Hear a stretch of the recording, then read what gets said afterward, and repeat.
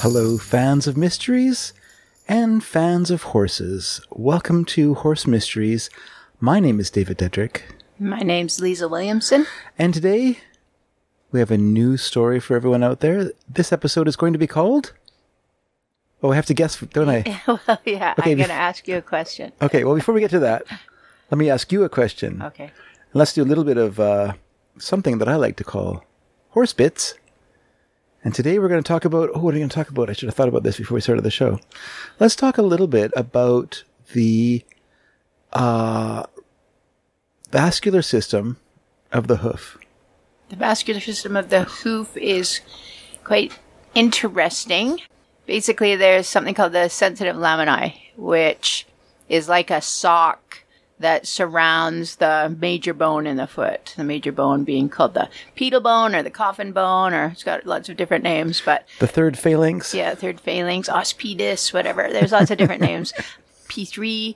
So, anyway, yeah, this thing surrounds the... This lamina. Yeah, the sensitive laminae surrounds the coffin bone, kind of like a sock, and one of its primary purposes is to help suspend the bone because it's got all these little papillae, like little finger-like projections. There's between, say, 500 and 650 interlocking leaves that all interlock, kind of like Velcro, the bone to the inside of the hoof wall. So there's sensitive laminae and there's insensitive laminae. Mm-hmm. Is the insensitive laminae part of that interlocking part, or is it separate? Yeah, so you've got the dermis on the outside, and then there's three layers of the hoof wall itself, and then you've got the insensitive laminae and sensitive laminae. So there's, many layers as it comes in towards the part. So the sensitive laminae is not only the major source of blood supply, you refer to it as a vascular region, but it's also the major source of nerve supply as well, because as you go outwards from the sensitive laminae to the dermis, the hoof itself, it's all keratinized tissue that has no nerve supply. Yeah. So the same as our fingernails, essentially. So that's why you can trim it and put hot shoes on it. Exactly. But going back inside those layers into this thing. And I always make the analogy when I'm teaching, it's kind of like you've got your boot, you've got your sock, you've got your foot. And so the boot is the hoof wall, the sock is like the sensitive laminae, and then your foot is kind of like the bone. But one of the things that the sensitive laminae does, as you said, it's a highly vascularized region.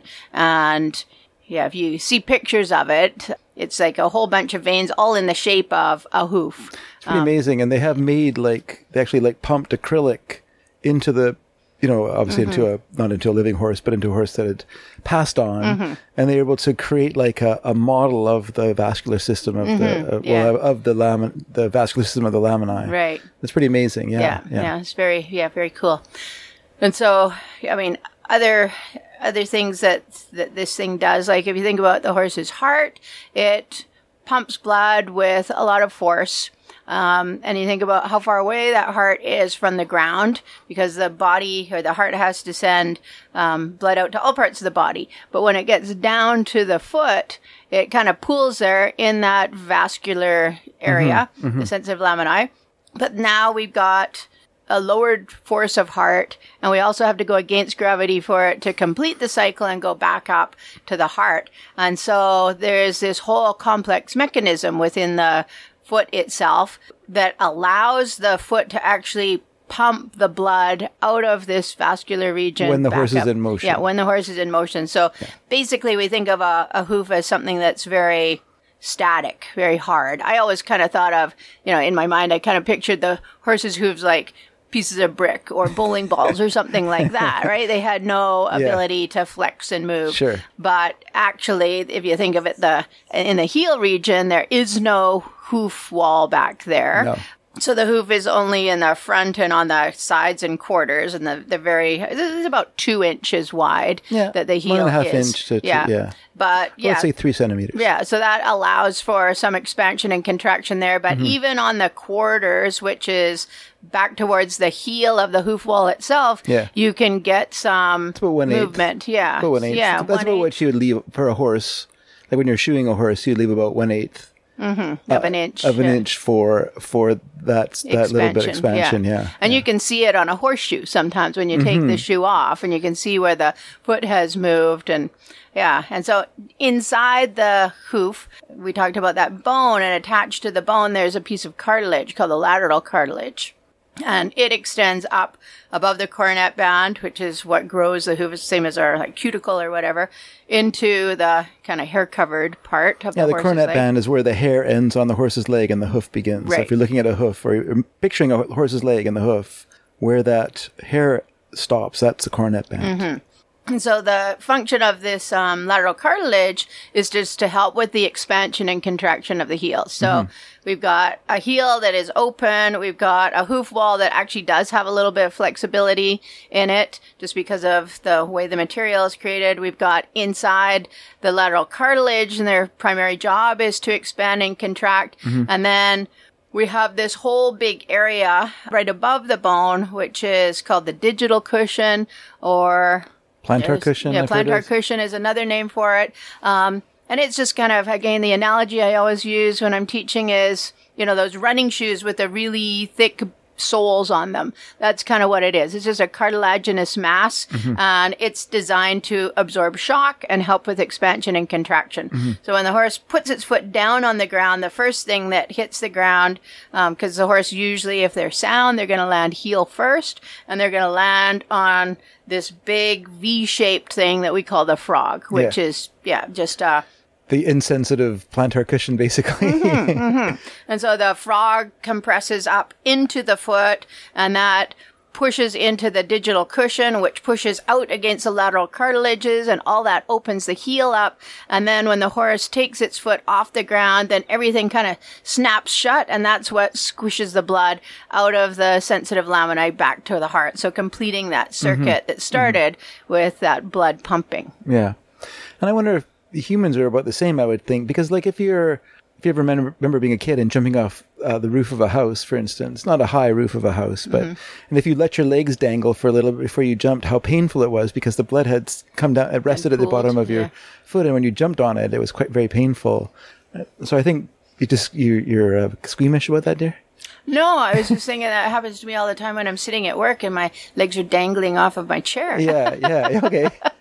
So there's a similar thing that we also probably need to be walking around in order to keep the blood pumping, because we're also battling gravity and the distance of heart to foot, but it's more pronounced in a horse because they have 4 of them and they're much bigger than us and have way more of blood is way more important to their whole system because it's all part of how they power themselves.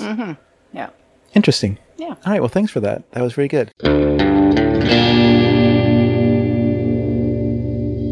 All right. So let us move on now to the exciting guessing game that Lisa's about to propose to me here. To you. Yeah. Okay.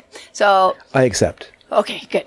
And I don't know why I got onto this topic. It's a weird one. It's not our usual sort of mystery. Okay. No killing. Woo!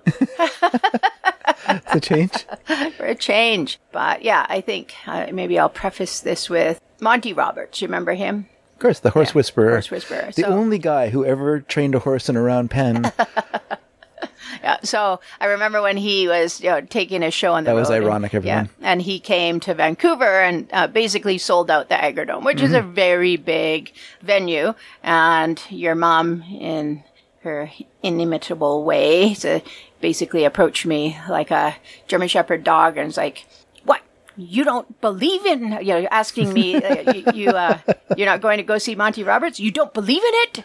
As though it didn't exist. I'm like, well, I believe in it. It's just like, I don't subscribe to it, maybe. I don't know. It's just like what he does. I don't know. But yeah, she was very, very offended and seemed to think that I just didn't believe in any of this stuff. So this is my question for you, sir. Well, that's interesting because we were talking about that terrible man who was a terrible abuser. Yeah, Jimmy Williams. Jimmy Williams, but he used a lot of those techniques himself way before Monty Roberts was ever making a fuss about it. Monty Roberts just hyped himself over lots of other people. There's that Buck guy, I don't know his last name, but Buck Brannaman. Buck Brannaman, who was doing the same thing. I mean, all these people were working in a really brutal training system of breaking Western horses.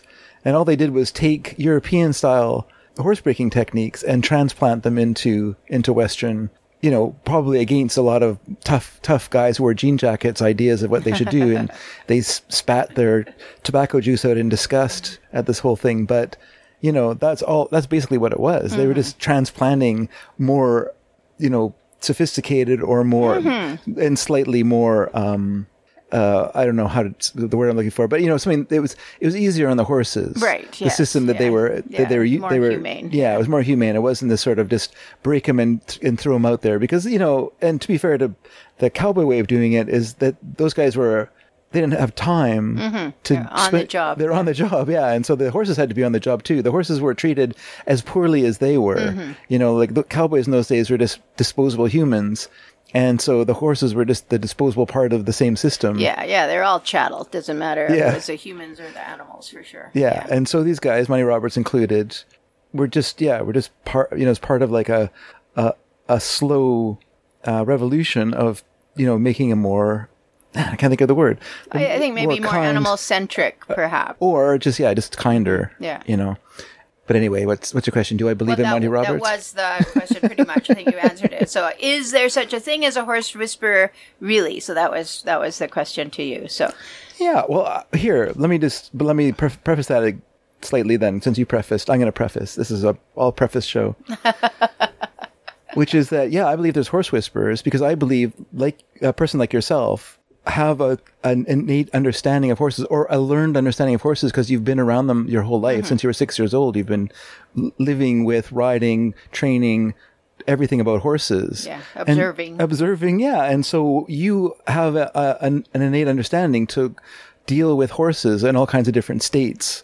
And I think that's true of other people too. I'm sure that's true of Monty Roberts and Buck Brannaman and that jerk guy, Jimmy Williams, or lots of people who were, you can probably name, I can't think of them off the top of my head, but, European dressage trainers and people like that also are horse whisperers. They're people who have an innate understanding, can see a horse, can take that horse in hand and get that horse working, together with that person. Because if you're a horse whisperer, what you understand is that horses, because they're herd animals, you are the team. Like when they see you and you approach them in a certain way and you start to work with them, then you are a team together. And then they're there to please you and they want to work with you, and if you treat them kindly and or firmly and work, towards a goal, then they will work with you. You might have to repeat things. You might have to do them over and over again, but eventually you will get them to where you want. And I think, and also horses are, even horses in the wild are domesticated horses. So within them is that innate training anyway. They were bred to be docile. They were bred to be, to work with us. The ones that didn't make it. Right. Yeah.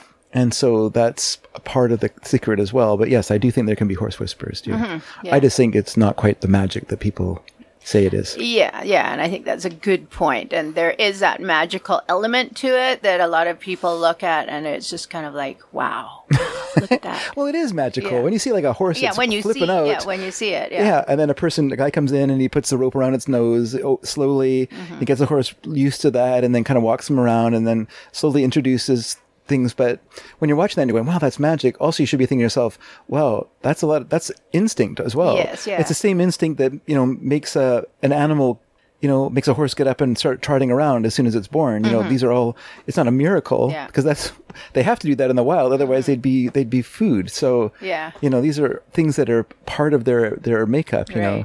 Yeah. I was thinking of that movie, The Rider, and that scene where he has the horse in the round pen, and that was not supposed to be part of the film. Okay. He just had a horse that was brought in and he started working with it, and they kind of saw what was filming what was happening, and they're like, roll camera. But that was apparently it happened in a 40-minute period, this working with the horse, but he did that as well. And of course, these films edit these things down, so it seems even more miraculous. You don't see the tedium of someone working 40 minutes over and over again to get a horse to, and getting the horse used to you and approaching the horse and those things. You can edit them down to look really cool, but the reality is that it takes a lot of work. But it still takes also an innate understanding of how horses, because when you're approaching a horse, you're reading its body language. Yes, and if you're don't understand that, then you're going to be in trouble. But if you do understand it, then you're going to have an upper hand on the horse. Yeah. Who, after all, is a horse. You know, unlike when I first met horses, when I first started going out with you, and I was scared of these ginormous beasts because they were plotting to kill me. Then you realize, oh, wait, they don't know that, like, one single swipe of their head, they could bash your brains out, you know. They don't even know that. So that's not what they're going to do, because it's not how they're trained. They're not trained to be that way, you know. They're our friends. Yeah, and I know, I don't think you've gone to anything that Andrew McLean has done, but yeah, Dr. Andrew McLean from Australia, he studies how horses learn. And one of the things he says is why horses work so well with humans is because of their family structure. Their family structure is very similar to the human family structure. And that's why you can't train a zebra. Because if you picture a zebra in the wild, they're in this giant herd of 100, 150, 200 zebras all galloping across the Serengeti or whatever they gallop across. And it's an every man for themselves sort of situation. Like the slowest one is going to get eaten by the lion. Whereas horses in the wild, you've got the dad, so the stallion, you've got the main mare, you might have a few others, you've got a few kids hanging around, teenage son gets kicked out, and that's just a cycle that repeats, but it is a very similar size, very similar structure, and so that works well with humans, and that's another thing that helps them work with us and us work with them, as long as we're open to kind of seeing what they're telling us. Of course. Yeah, because some horses are more timid than others, and some horses don't like certain things and other horses like stuff, you know. So you could have a horse that loves a cross-country course. You could have a horse that doesn't like that. You could have a horse that loves jumping and a horse that doesn't. And you kind of have to recognize those parts of them. And that doesn't mean they won't do it. It just means it'll take a little more time to get them around to that point of view. Or you as a person might have to accept the fact that, you're trying to fit a square peg in a round hole. Maybe that is not the job for that horse, right? So there's that aspect as well. Oh, that's very true as well. Okay, so the definition of horse whisperer, I don't know where I got this from, but it says a person who trains or tames horses with non-aggressive methods, typically using body language and gentle encouragement rather than direct physical contact. And the alternate term is natural horsemanship. So pretty much what you said. That matches what this. So you're right. 100%. You get an A. Thank you. Good job. Thank you. I don't like it connected to natural horsemanship because I think that has a whole philosophy of kookiness that goes beyond horse whisperer. Well, I think it has, we'll get to that here. I think it has an aspect of commercialism. Oh, well, as does some of the horse whisperers, but anyway. But I think it kind of plays off of the sort of poisonous new agey kind of ideas where, you know, it's not scientific, but it is scientific, you know, and we have to believe this, although there's no evidence to why we should believe it, but, you know, just because that makes you feel good about yourself. This is the way it should be. You know? Yeah, I think, like Andrew McLean, going back to him, like he says there is a actual scientific name for natural horsemanship, horse whisper, and it's ethology. But it's what, sorry? Ethology. Okay. But it is only one part of the puzzle. And he believes that, if you invest 100% of what you are doing and believing and saying into this, you're missing a whole lot. So, Well, as someone who had to like replace a horseshoe that someone had filed half of it away on the toe and that broke in half. And then when I said, oh, what the hell's going on here? I didn't realize they had done it. I just thought they got the horse like this. And I was like, who would do something stupid like this to a horseshoe? Like they totally wreck the structure of the horseshoe. Right. But that's like, to me, became the ultimate example of natural horsemanship to me, which is senselessness. Like just, it's true because I want it to be true. So the horseshoe is bad for the horse's foot because it's not allowing for flexion. So we need to like remove part of the horseshoe so it has more bendability. Horseshoes already bend. Like a horse's weight of the horse and the way the horse's foot works, the horseshoe already is designed to have some give to it. Have some give to it and to fit all of the anatomical aspects of the way the horse's hoof is shaped. You know, it's curved on the inside, it's straight on the outside, it's got a, you know, it's got a groove through it, you know, and then to destroy the carefully designed element of the horseshoe to take out half of the toe in order so it could quote unquote bend all it did was break it because you took away the strength of it, you know? The integrity. The integrity, yeah. And so, by the way, I never got invited back to the house after that. And I had been shooting there for about a year, so. Oh, dear. Okay.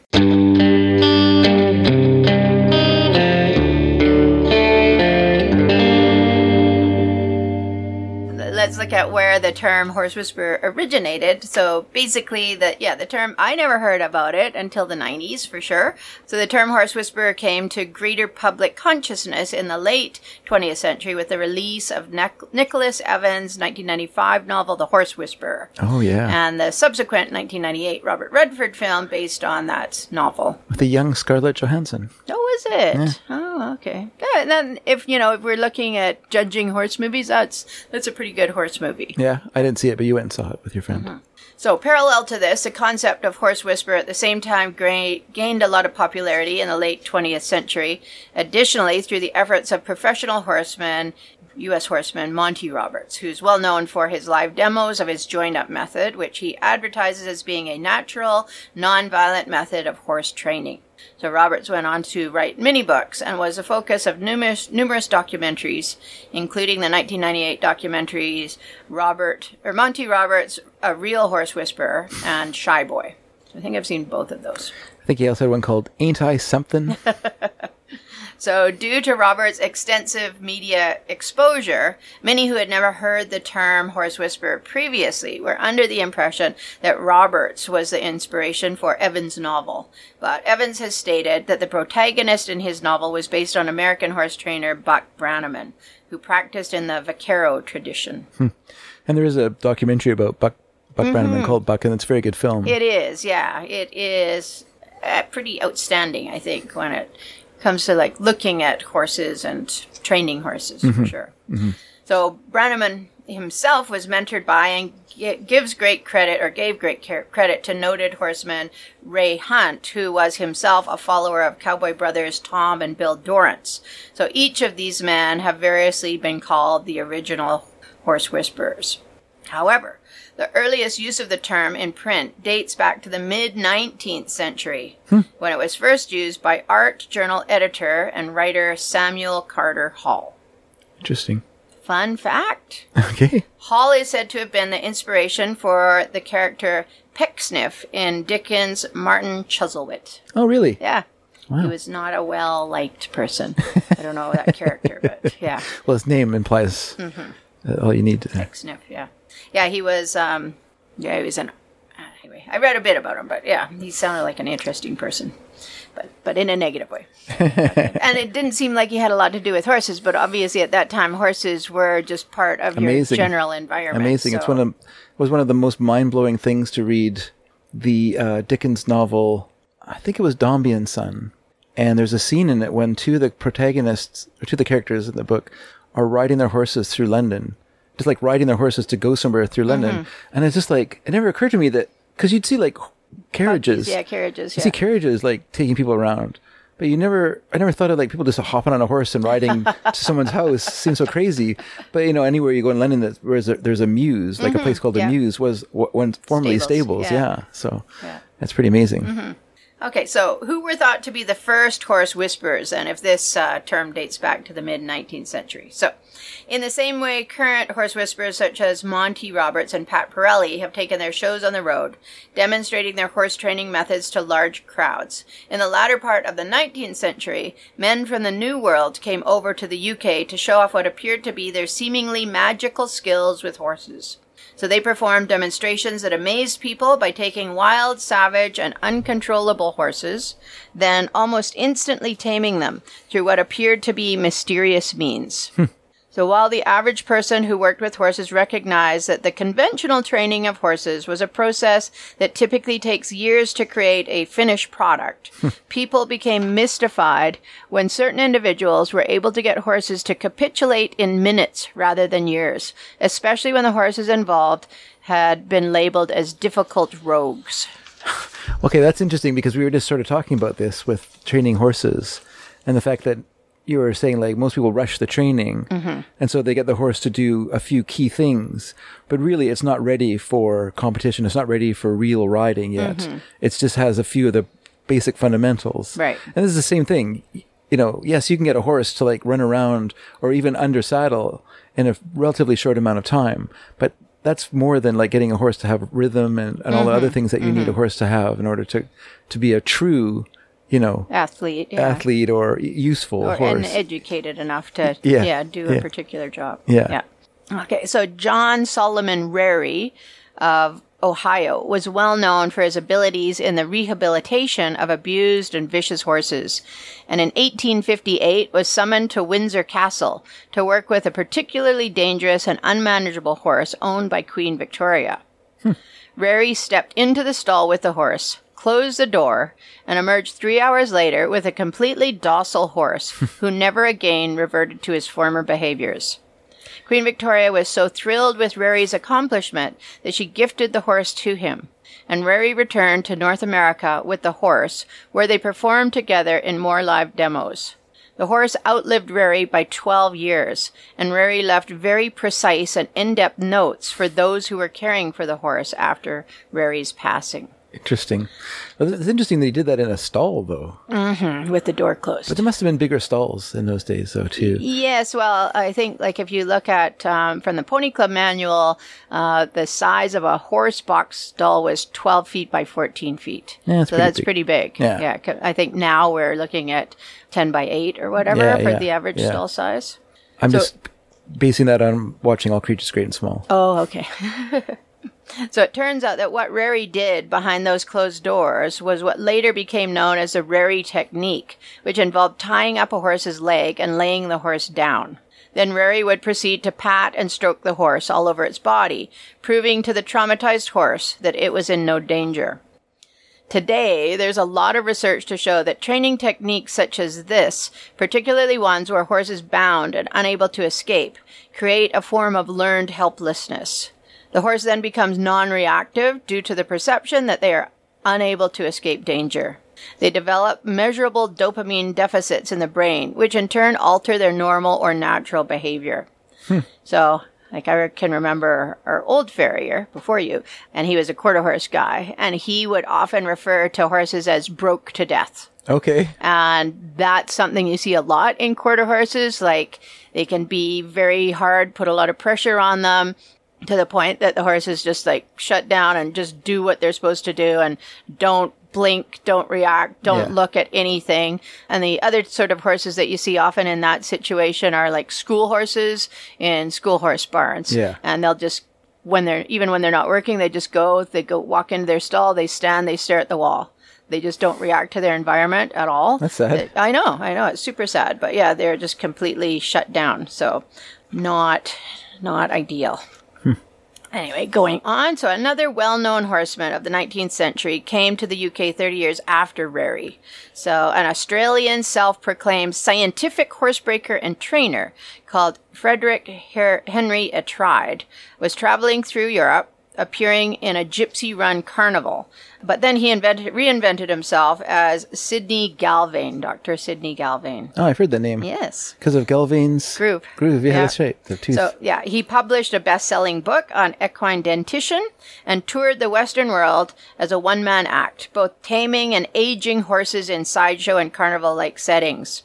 His shows were very popular at the time, and he's still remembered today for the marker he identified, the Galvane's groove, which is still used in the aging of horses. So yeah, upper corner incisor, and it's a line that runs down. But yeah, I think often, as with many things, I remember thinking this in sociology, this was named a such and such thing. And I'm like, well, everyone knows that. But I think he was the guy that maybe noted it, wrote it down. But I'm sure a lot of other people hadn't noticed it. And he was able to really shock people. Oh, yeah, this horse is 15 years old. Yeah. This horse is, But not to stereotype, but if he was doing a lot of touring with gypsies and stuff like that, noted horse traders who would have had a real interest in all the somewhat questionable ways, as well as, just as knowing these things, like how to get rid of the Galvane's groove in order to make a horse look younger, etc. Yeah. So it says, however, almost a full century before these men were touring, certain British horsemen were figuratively elevated above the average person as they had been observed demonstrating what was then believed to be magical powers over horses. The qualities they demonstrated revolved around incredible, almost supernatural abilities that controlled the horse's actions and behaviors. So it was believed that these horsemen were able to get horses to stop and walk at will. So that's not obviously when someone's on them or leading them or anything. Some reported witnessing bizarre feats being performed. Others felt these horsemen had supernatural powers, while some felt these acts were performed using a form of witchcraft. So, speaking of non-scientific. Yeah, I was going to say, these all very reasonable assumptions. Yeah. So one example of these abilities was related about a horseman called Mervyn Cater of Redgrave, Suffolk, who was observed to be able to keep his horses in a field for 5 days at a time without the use of a gate. And another example, and that doesn't sound like a lot, but just having tried to stop Harris from coming barging through the gate today, that's pretty significant. It is. He almost came out through the stall as well. So anyway, in another example, Cater was able to convince a pony to continue working simply by talking to it. Another demonstration witnessed by Minnie and reported by Cater's son Walter was given at a demonstration where a team of horses were harnessed and hitched to a pitchfork that was stuck in a manure pile. Urged into action, the horses pulled and strained but were unable to move the pitchfork. Members of the crowd would then be asked to come forward to remove the fork, which they could easily do. Cater would then rehitch the horses, who once again would demonstrate they were unable to make the pitchfork budge. Walter Cater himself was never sure how his father was able to do this trick, but he did recall it was always performed in winter, never in summer. So going back even further, however, will take us to the origin of the first horse whisperers. Britain's agricultural revolution had created an enormous societal change. Food production was immensely important in sustaining the rising population and was intertwined with both improved methods of farming and transportation. Concurrent to this was the rise in the occupational importance of specific individuals responsible for food production. These people were those who worked with horses. So the original horse whisperers. For centuries, the people who had control of fire, metal, and horses were of a fundamental importance to the advancement of Western civilization. Their skills and knowledge helped transform military history, agricultural practices, and industrial development. I was at a talk, and the lady was actually saying that the societies that had horses moved forward in, like, civilization in quotation marks much faster. Makes sense. Yeah. So because they had slave labor. Yeah, I guess. So, in the case of the horse whisperers, their skill became so finely tuned that their abilities were viewed through a mystical lens and ultimately were attributed to them having magical abilities. Some people became convinced that these practices were founded in witchcraft. So young men with this gift were also thought to have magical abilities to control and influence women. And in England were referred to as witches, horse warlocks, and whisperers. The control of any farm animal was a trait attributed to both witches and the cunning folk, in quotation marks, in the English folk tradition. I see. So where these people were, these original horse whisperers, obviously it was in the UK, but they originated primarily in northwest Scotland and later spread to East Anglia. So East Anglia, I think that's around where that Walter Cater was. I see. So in the 18th century, we had seen the development of the Clydesdale horse in Scotland that was bred from imported Flemish stallions. So the Industrial Revolution of the 18th and 19th century also saw great technological advances, including advances in plow materials and design. So these advances created a situation where only one man was required to work a field, and he could do so in less time and with more precision than ever before. So we needed less manpower, but we needed one specific guy to be able to get this job done. He could do it faster with the use of a horse. So draft horses. Draft horse is a purpose-bred workhorse and also known as a heavy horse. Some common breeds of draft horse include Clydesdale, Percheron, Belgian Shire. So the nature of the draft horse is particular as it's quite different from that of other equine types. So a type is different from a breed in that it references phenotypes over genotypes. So what a horse looks like and is suitable for rather than his genetic lineage. I see. So characteristics of a draft horse revolve around important qualities that have been selectively bred into this highly domesticated equine. So qualities such as intelligence and strength. So the strong beast of burden is tall, large-footed, and heavily muscled, and weighs in at about 2,000 pounds. I'll say large-footed, like pie plates. Yeah. The massive draft horse can be physically intimidating to the uninitiated. So you were just talking about, but draft horses are even bigger than regular horses, obviously. Yeah, I'd say docility is also something that's bred into them. Because that's something like I know with like Percherons and Friesians that if they act up, then you can't get them like your breed certification, so they won't be allowed to be Friesians or Percherons if they're too hot because they're too dangerous. Then so yeah. For sure. And I imagine Clyde's would be the same, that you'd want to have a lineage of softness, you don't want them to be too... Yes, non-reactive. So the traits of this gentle giant are the result of centuries of selective breeding that specifically focused on qualities beyond the purely physical, so just what you were talking about, to emphasize a calm, quiet, even temperament. So the draft horse is patient, tranquil, and tolerant, and very willing to learn. Due to its lower skin-to-muscle ratio, the draft horse is also more susceptible to dehydration and heat stress. Its incredibly efficient metabolism allows this horse to work while requiring far fewer calories comparatively. Wow. Modern findings in medicine have also revealed that the draft horse requires far less tranquilizer than any other horse breeds and types. So, like Scotty, who was at the barn with Archie last year, he's a Belgian cross, and he takes way less tranquilizer than any other horse for medical procedures. I see. Shockingly, yeah. For how big he is. Yeah, for how big he is. Yeah, and I can see why the tractor revolution was so traumatic for some people too, because these horses, because of their friendliness and their tameness and docility, were so like family to people. The idea of getting rid of these horses so you could replace them with tractors was so difficult, like personally difficult. Yeah. Obviously it made economic sense, but in terms of like what these horses meant for generations, you know. And I think like even if you think of the book Animal Farm, like who was the one character who was just like Major. Purely honest.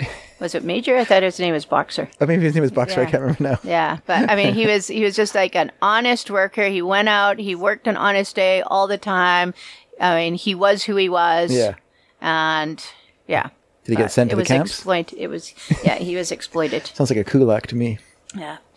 Okay, so these people. So the original horse whisperers, individuals who we will refer to as the horsemen, were men who worked with horses in farm settings. So typically they were plowmen, but could also be farriers or blacksmiths. The horses being used on farms were usually draft horses. This is an advancement from the oxen that had been previously used in northeast Scotland and East Anglia, or the ponies that had been in common use in Caithness, northern Scotland, and the Orkney Islands. So socially, the men would have come from a lower socio-economic class, but their skills with horses at this time of great change improved their social standing and economic importance. While most farms at these times would still have been in the possession of large landowners, the abilities of these horsemen were seen as such a valuable asset that the individual's rank rose considerably within the farm's hierarchy. They gained status, respect, and were given professional autonomy. They were typically in great demand, which resulted in them being well treated by employers. They could demand a good wage, were provided decent food and housing, and overall experienced much improved working conditions compared to other farm workers. They also achieved personal and social authority, which improved the young men's chances of being able to marry well. So consequently, these horsemen had a great influence on the character of Scottish rural societies and its culture, as well as animal welfare, so care and training. So a horseman is nothing without his horse. The care and training of the horse is of the utmost importance. The animal's welfare is paramount. So those in East Anglia benefited from their exposure to gypsies and travelers who were renowned for their abilities with horses. Additionally, this region was long known for its lengthy equine history, having been the territory of the Iron Age Iceni, who were noted horse breeders and trainers. Breeds such as the Suffolk Punch, the Norfolk Roadster, and the Norfolk Trotter were all products of this region. Those are 3 great names. Mm-hmm.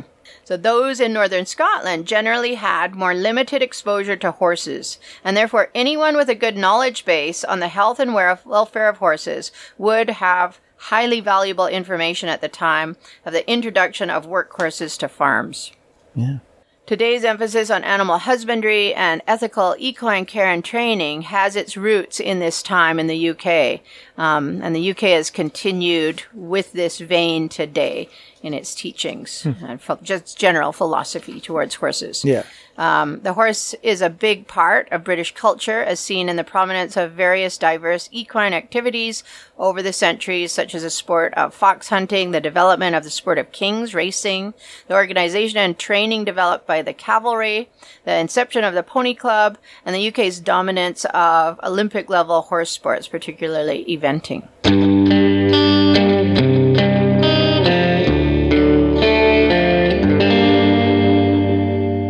Wealthy landowners possessed not just the land, but the horses, the tack, the equipment, and ultimately the crop that was produced. So they held the power. But a tipping of the scales had increased the importance of the horsemen, which allowed them the power to band together, and as a result, protect one another from this one-sided economic system. This resulted in a positive effect on their working conditions. So these horsemen ultimately moved into working as a fraternal order or society, similar to that of the Freemasons, although their organization was a largely unofficial one. They denied acting as a trade union. The organization was designed to protect trade secrets, ensure that members were properly trained, maintain a good quality of work, ensure appropriate remuneration for work, and help defend the rights of the member against the wealthy landowners. This united front protected not just the horsemen, but also the horses themselves from those who heaped too many demands on them. In some ways, the order helped to compel horsemen to rise to a higher standard in equine health and welfare, thus serving as a prototype of animal welfare organizations. A horseman could receive a societal demotion through the eyes of his fellow horsemen for the ill treatment of his horses. The benefits to both man and horse were undeniable. The society was viewed as a desirable organization for one to be a member of, and it aimed to include all horsemen. All qualified members were welcome, and while the rules varied from place to place, in general, entrance involved being a minimum of 16 years of age. Members had to be invited to join. The invitation would come in the form of a letter that was placed on the potential initiate's pillow during the night of either their 16th or 18th birthday. Really? Yeah. This is like super weird. Yeah. Yeah. When like they woke horse up, fairy. Yeah. When they woke up, an envelope would be there containing an elaborately tied horse tail hair, which was the invitation. Yeah. The initiation typically took place in an isolated barn at midnight under a full moon. The initiation always featured 13 initiates, each of whom would have to bring with them a loaf of bread, a jar of jam, and a bottle of whiskey. Each initiate would have to perform a task or ritual. The dramatic involving the loaf of bread and the jam and the whiskey? No, okay. I think they had to do some little thing, and then I think all that stuff was just because they had a party afterwards. Okay. So the dramatic ceremonies use heightened language, the trading of various secrets, such as a Masonic-type oath, gestures, passwords, and handshakes. Sure. Inductees would be invited to stand before an individual known as the High Horseman, who would be holding a goat's foot. What? Yeah. Inductees were then blindfolded, stripped to the waist, spun around, and then the High Horseman would ask questions of the crowd, who replied with a set series of answers. The inductee would then have to kneel. The blindfold would be removed, the inductee would vow to keep the group's secrets, and then he would shake hands with the devil, which was a branch or a pole wrapped in fur. Sometimes a trick would be played on the inductee to test his resolve in not revealing secrets. Yes. If he failed, he would be subject to physical punishment. There was a semi-religious element to the initiation, as the Bible was typically used, although in some cases the Bible was used as part of the qualifying of a prospective members. In some areas, prospective members had to attend church for 3 years and read the Bible 3 times before being invited to join. So during the ceremony, emphasis was placed on the horseman treating his horse as he wished to be treated himself. An actual spoken word would be passed on. This was said to give one complete control over a horse. Once whispered, the horseman would be able to bring any horse under control, resulting in the term horse whisperer. Once their ritual was finished, the horseman's creed would be recited, a ceilidh would be held, toasts were made, and the whiskey would be consumed. So the magic, in quotation marks, word that was passed on to initiates varied from place to place, but was often sic jubeo, Latin for conquer this way, or eno, one spelled backwards, implying that the horse and the horseman have to work as a team or one to be successful. That's true. The final ritual involved instructions for the horseman to sleep with an oatcake in his armpit. Hopefully not eat it afterwards. Well, someone's going to eat it. We'll tell you more about that now.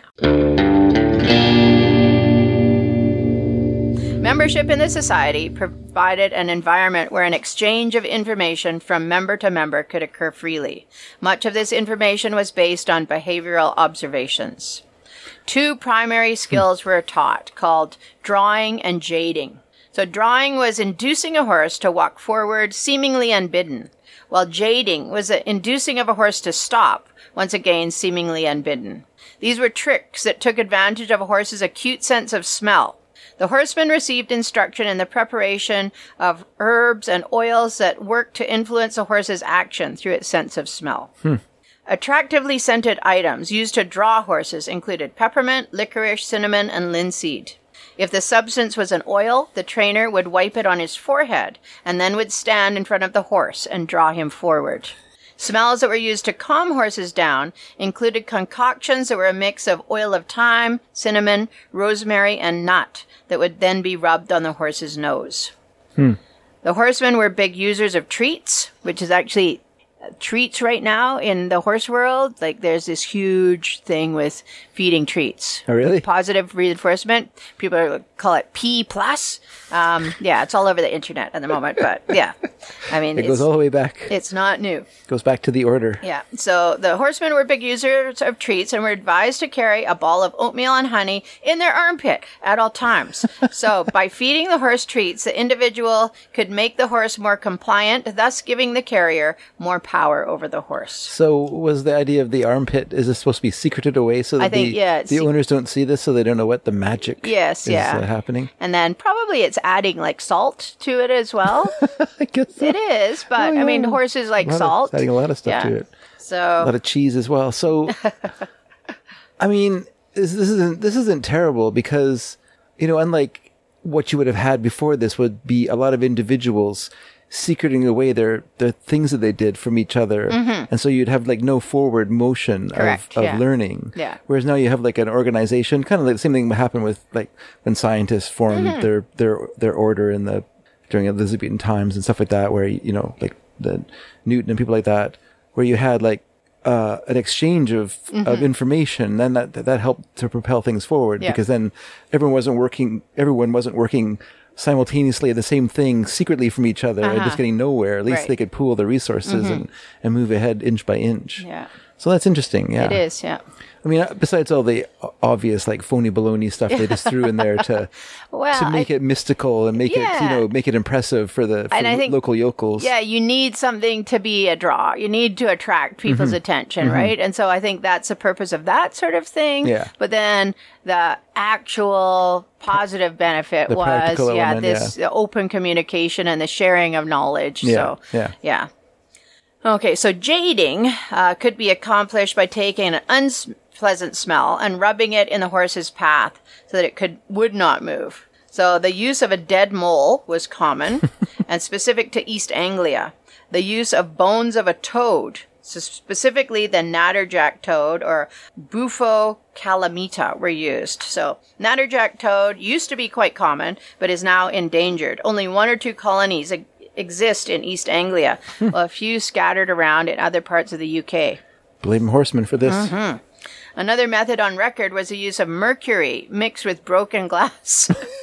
So this was obviously not a positive practice when it comes to animal welfare. No, and not good for the handler, because they No. probably didn't know that mercury can soak into your skin and cause Craziness.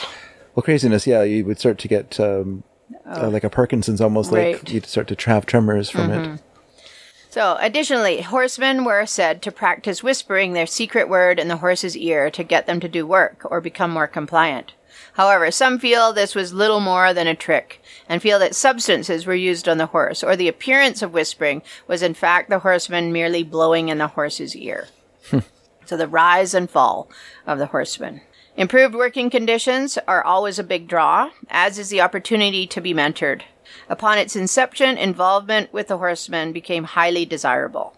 Now, creating a situation so that those who were eligible to join were aware of the order and became interested was done through attracting members with demonstrations of the aforementioned trickery. Oh, I think I just said that. I'd forgotten all about that. Additionally, sometimes, actually, this particular story was going to be our final story of season 1. Okay. But then I discovered that story about the gamblers. And so I inserted it like literally at the last minute. And then later I read this story and I'm like, this is weird. Why did I think that was going to be the end of the season? Anyway, but then I read it and I like it. It's funny. It's good. So anyway. Additionally, sometimes individuals were manipulated into joining through more coercive methods, such as tampering with their horses or tack to elicit sluggish responses or poor behavior from the horse. So tacks or other foreign objects would be put under the horse's tack to irritate to irritate the horse, causing the horses to misbehave, or foul-smelling substances would be put on the horses' noses so they wouldn't go forward. Individuals would then be eager to join so they could be privy to the secrets, in quotation marks, of the horsemen. So, in some ways, I have this in italics, this is not a lot different from current practices found in both the show and racehorse industries, where some notable and highly successful riders and trainers have been later shown to have used negative, unethical, or sometimes even illegal tactics, I'm talking about drugs, to win, all while presenting a highly curated, positive, and knowledgeable image to the public and their peers. Yeah. Yeah. So, the Horseman organization rose in prominence and popularity through the 19th century and was known variously around the UK as the Brotherhood of the Horseman's Word, the Horseman's Word, the Society of the Horseman's Grip and Word, or just the Word, or the Secret Society of Horsemen. Make up your mind. Yeah. In England, they were known as the Society of Horsemen or Whisperers. Some less savory names for this group in England also included horse witches and horse warlocks. Over time, skeptics of the horsemen arose. Some were unimpressed by the trickery involved.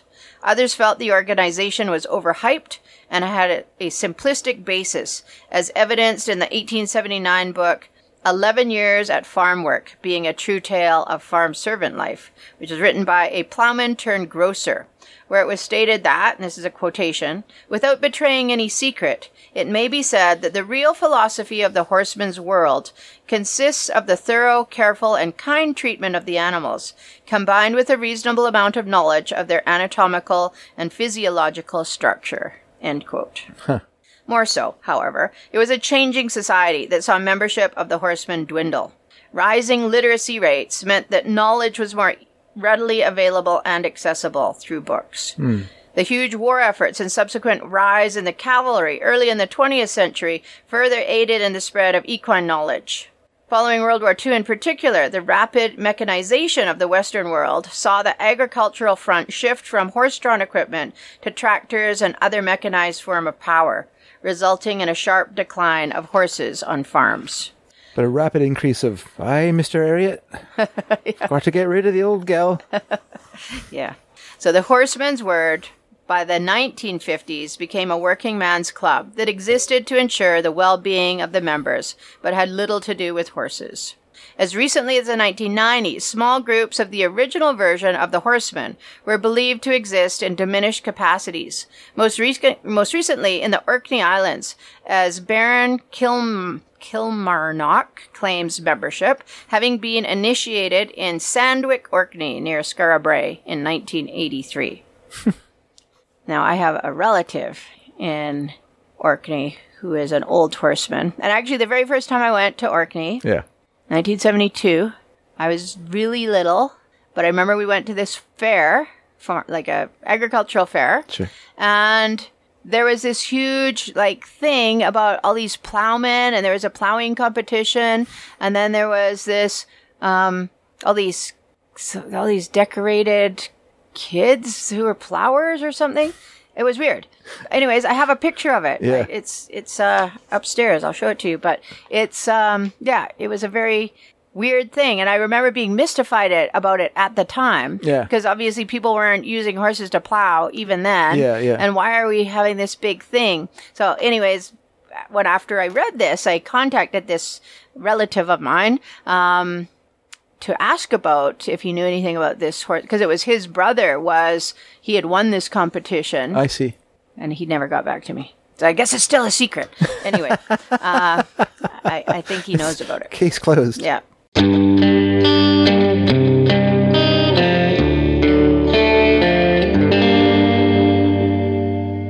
anyway, fast forward to the 21st century. So Dr. Andrew McLean, who I talked about at the beginning, he's a PhD from Tasmania, Australia. He's a world-renowned scholar who specializes in equine behavior.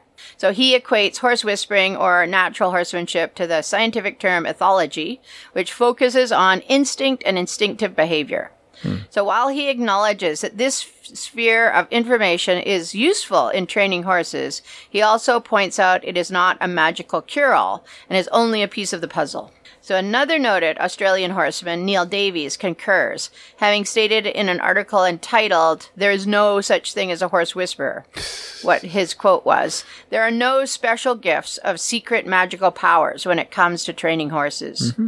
No one can teach a horse by whispering or looking into its eyes.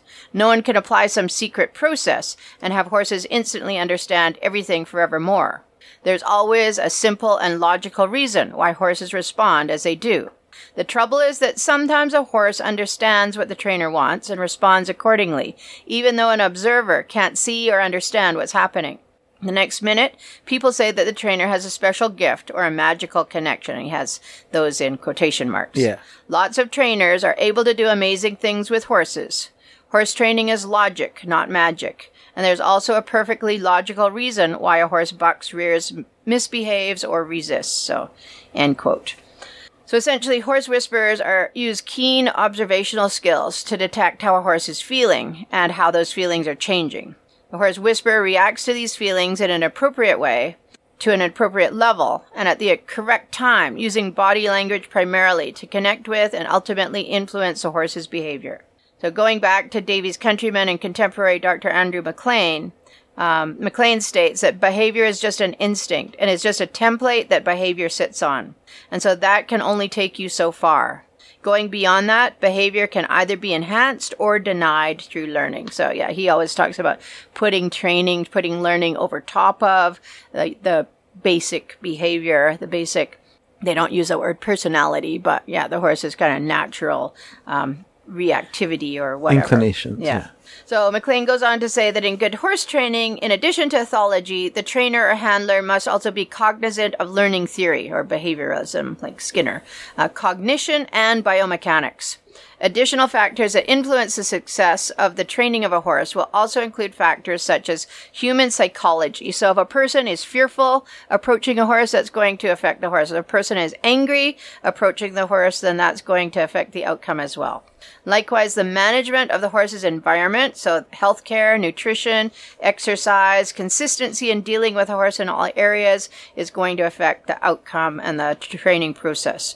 So an understanding of the sport is also important. So given all that, McLean acknowledges that some aspect of equine behavior are hardwired around social organization and herd behavior, as are dominance and submission. So he states that no horse is ever dominant more than 70% of the time. He references the fear-flight response and the fact that horses are resource or food-driven. So hence that popularity right now of the R2, is that what it's called? P2, you said. P2, yeah. P+. Sorry, P+. Yeah, positive. P-pods. Positive reinforcement. P-pods. So given that information, it is easy to see how modern-day horse whisperers have been able to capitalize on their demonstrations and clinics, and capitalize many have. So Monty Roberts is now in his late 70s, but for many decades he toured relentlessly all over the Western world, and book sales contributed to that income, which is purported to be anywhere from 1.5 million to 99.7 million, depending upon which source you look up.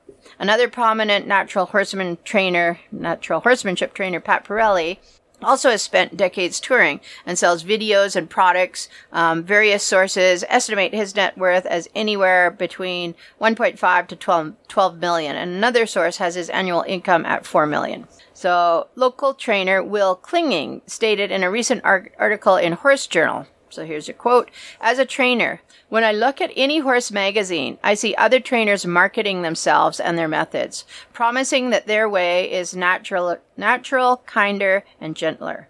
I myself was guilty of this when I started. It has essentially been forced upon trainers to do this to make a living. It is hard to make a good living in the horse training business, so using any advantage with the paying public makes it easier to survive. So when the public says that they want a better relationship with their horse, and they want to use a natural method, that is what they get.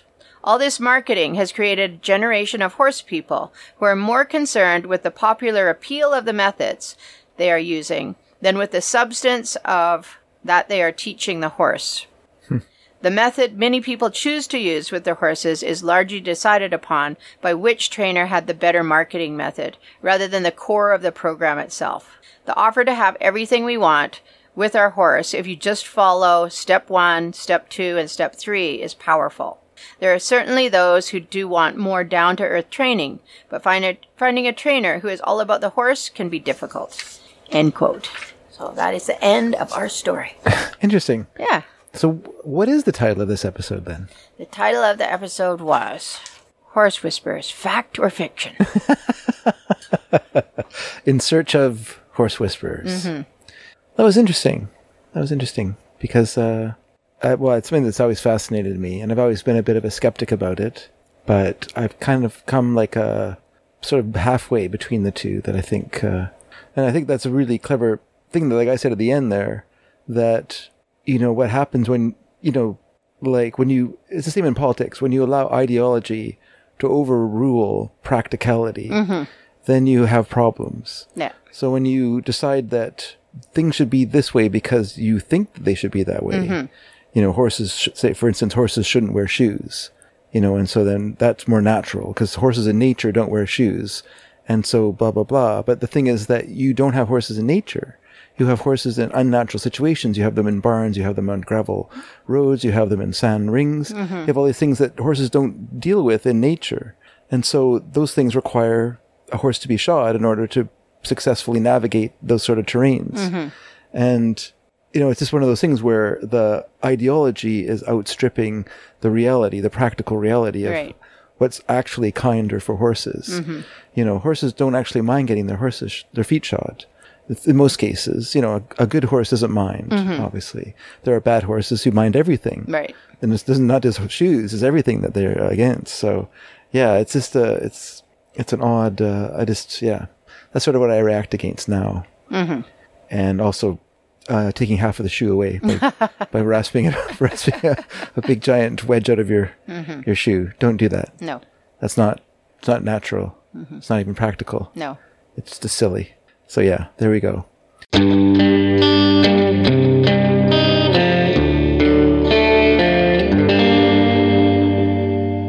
Unfortunately, this episode we had no comments in our last episode. It's very sad. So everyone, don't make us sad. Write in and say something. Write in and talk about what do you think about Horse Whisperers? What did you think of the film The Horse Whisperer, starring Robert Redford as a gruff Western guy and not a LA dude? Who summers in Aspen, or winters in Aspen.